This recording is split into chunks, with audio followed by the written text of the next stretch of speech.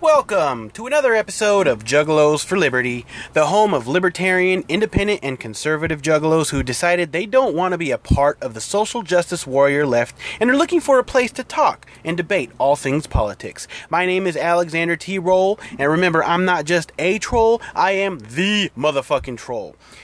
So this is the first show after a long break. I suffered horribly from allergies.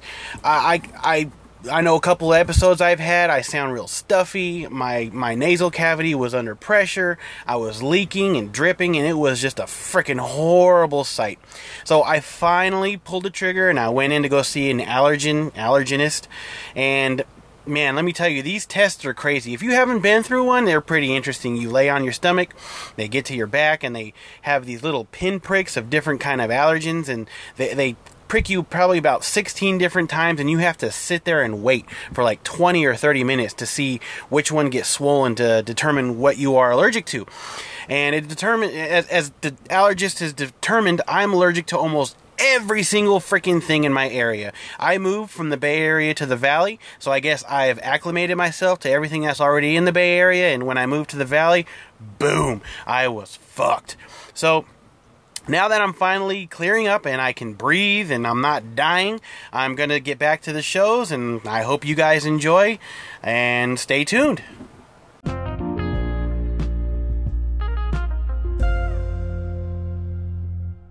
James O'Keefe and the folks at Project Veritas on Monday confirmed what conservatives already knew. Google is actively working to ensure that Donald Trump does not get reelected. Project Veritas released its Big Tech report, which focuses on how Google manipulates search results. It featured a Google insider that walks O'Keefe through documents and outlines how search engine results are manipulated by filtering out and de-emphasizing even factual information if it's denigrating to Democrats.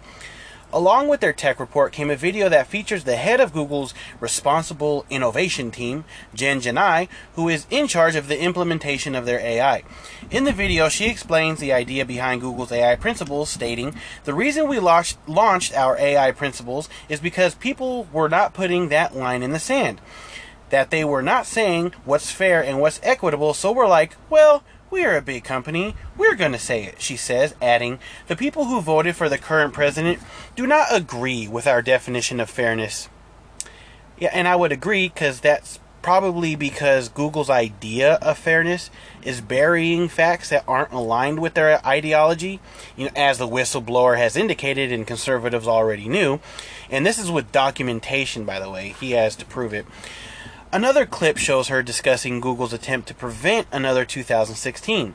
Elizabeth Warren is saying, we should break up Google, she says. And, I love her, but she's very misguided. That will not make it better. It will make it worse, because all these smaller companies who do not have the same resources that we do will be charged with preventing the next Trump situation. It's like a small company cannot do that. So my question to you is, since when was Google in charge of preventing another quote-unquote Trump situation? What is a Trump situation? Trump was democratically elected. So she continues on saying, "We all got screwed over in 2016. Again, it wasn't just us. It was the people got screwed over. The news media got screwed over. Everybody got screwed over. So we're rapidly been what happened there? And how do we prevent it from happening again?" She says in another clip, "We're also training our algorithms. If 2016 happened again, would the outcome be different?"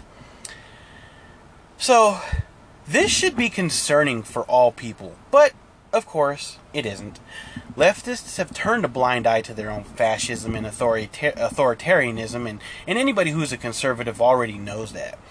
Because the left can't beat their opponents with opposing ideas or views or policies, they have to silence people.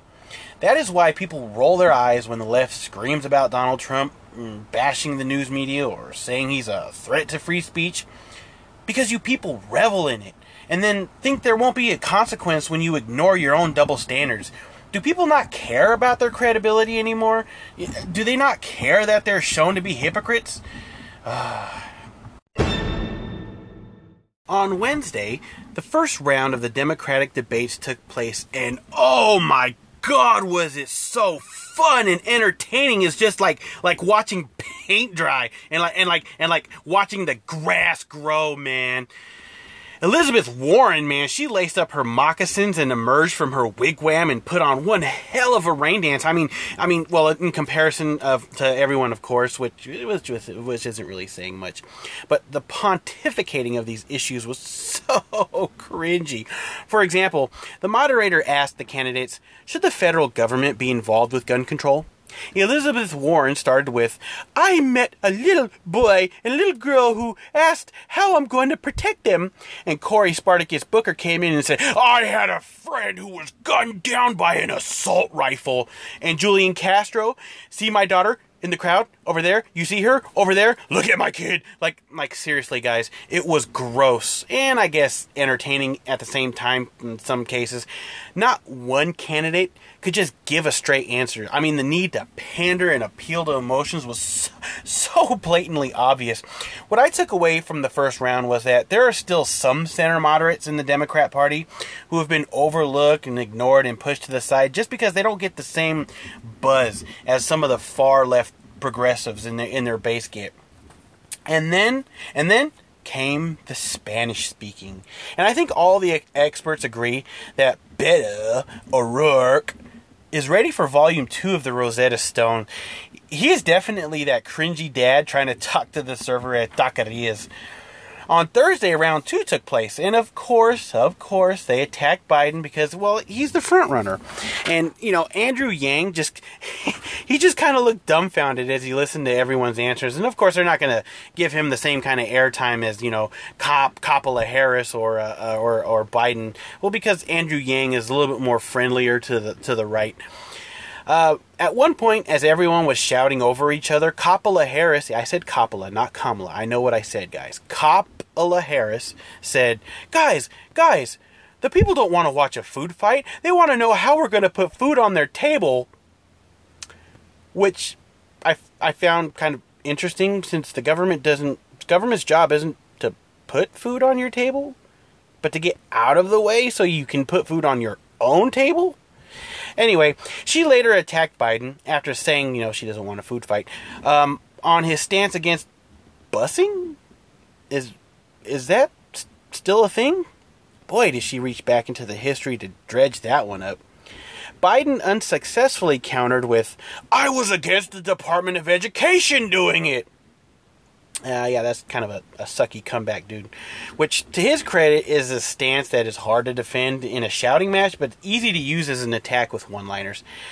I think the main thing that I took away from this debate, both the first and second round, was that every single person on that stage raised their hand when asked if they would support illegal immigrants being covered under a universal health care plan. That is wildly unpopular. That clip should be plastered all over the Republican strategist's office, and it should come back to haunt them until the elections. Because, like I said, they're not going to be able to let that one down. On Tuesday, San Francisco officials banned the sale or distribution of e-cigarettes in the city unless they have FDA approval. Well, the ban will take place next year, technically.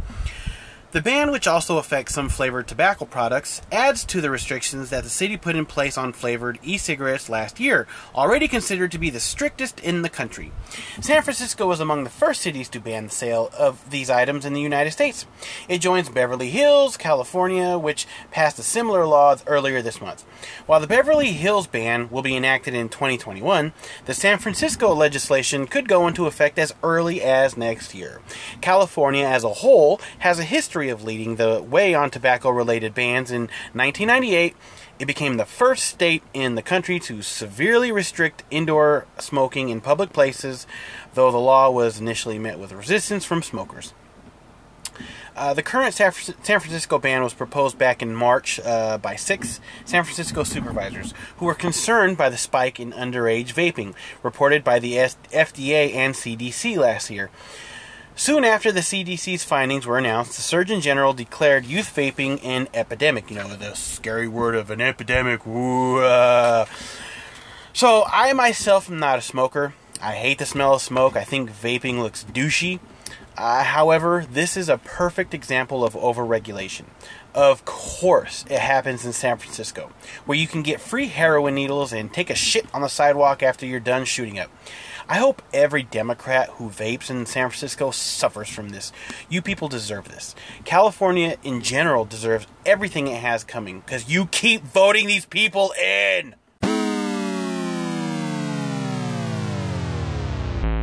So here is my assessment of the DNC candidates. The top three right now are Biden, Bernie, and Warren, in my opinion. Biden appeals to the center, but is hated by the progressive far left in their base. Bernie appeals to those same far left progressives, but scares the center moderates. Warren is kind of somewhere in between the two, but kind of comes off as insincere and as a super pander bear. Maybe a Biden-Bernie ticket might be their best shot at defeating Trump, but I doubt Biden will weather the attacks from his own base. They're going to destroy him. It's not really looking too good for the DNC, and I think the winner out of these debates is really probably Republicans and Trump, because this was not impressive at all. Well, that's this week in news. Have a safe and fun 4th of July. For all the leftists who were saying that Trump supporters can't celebrate Cinco de Mayo for whatever reason, I don't want to see you barbecuing or celebrating. I mean, fair is fair, right? Take care, y'all.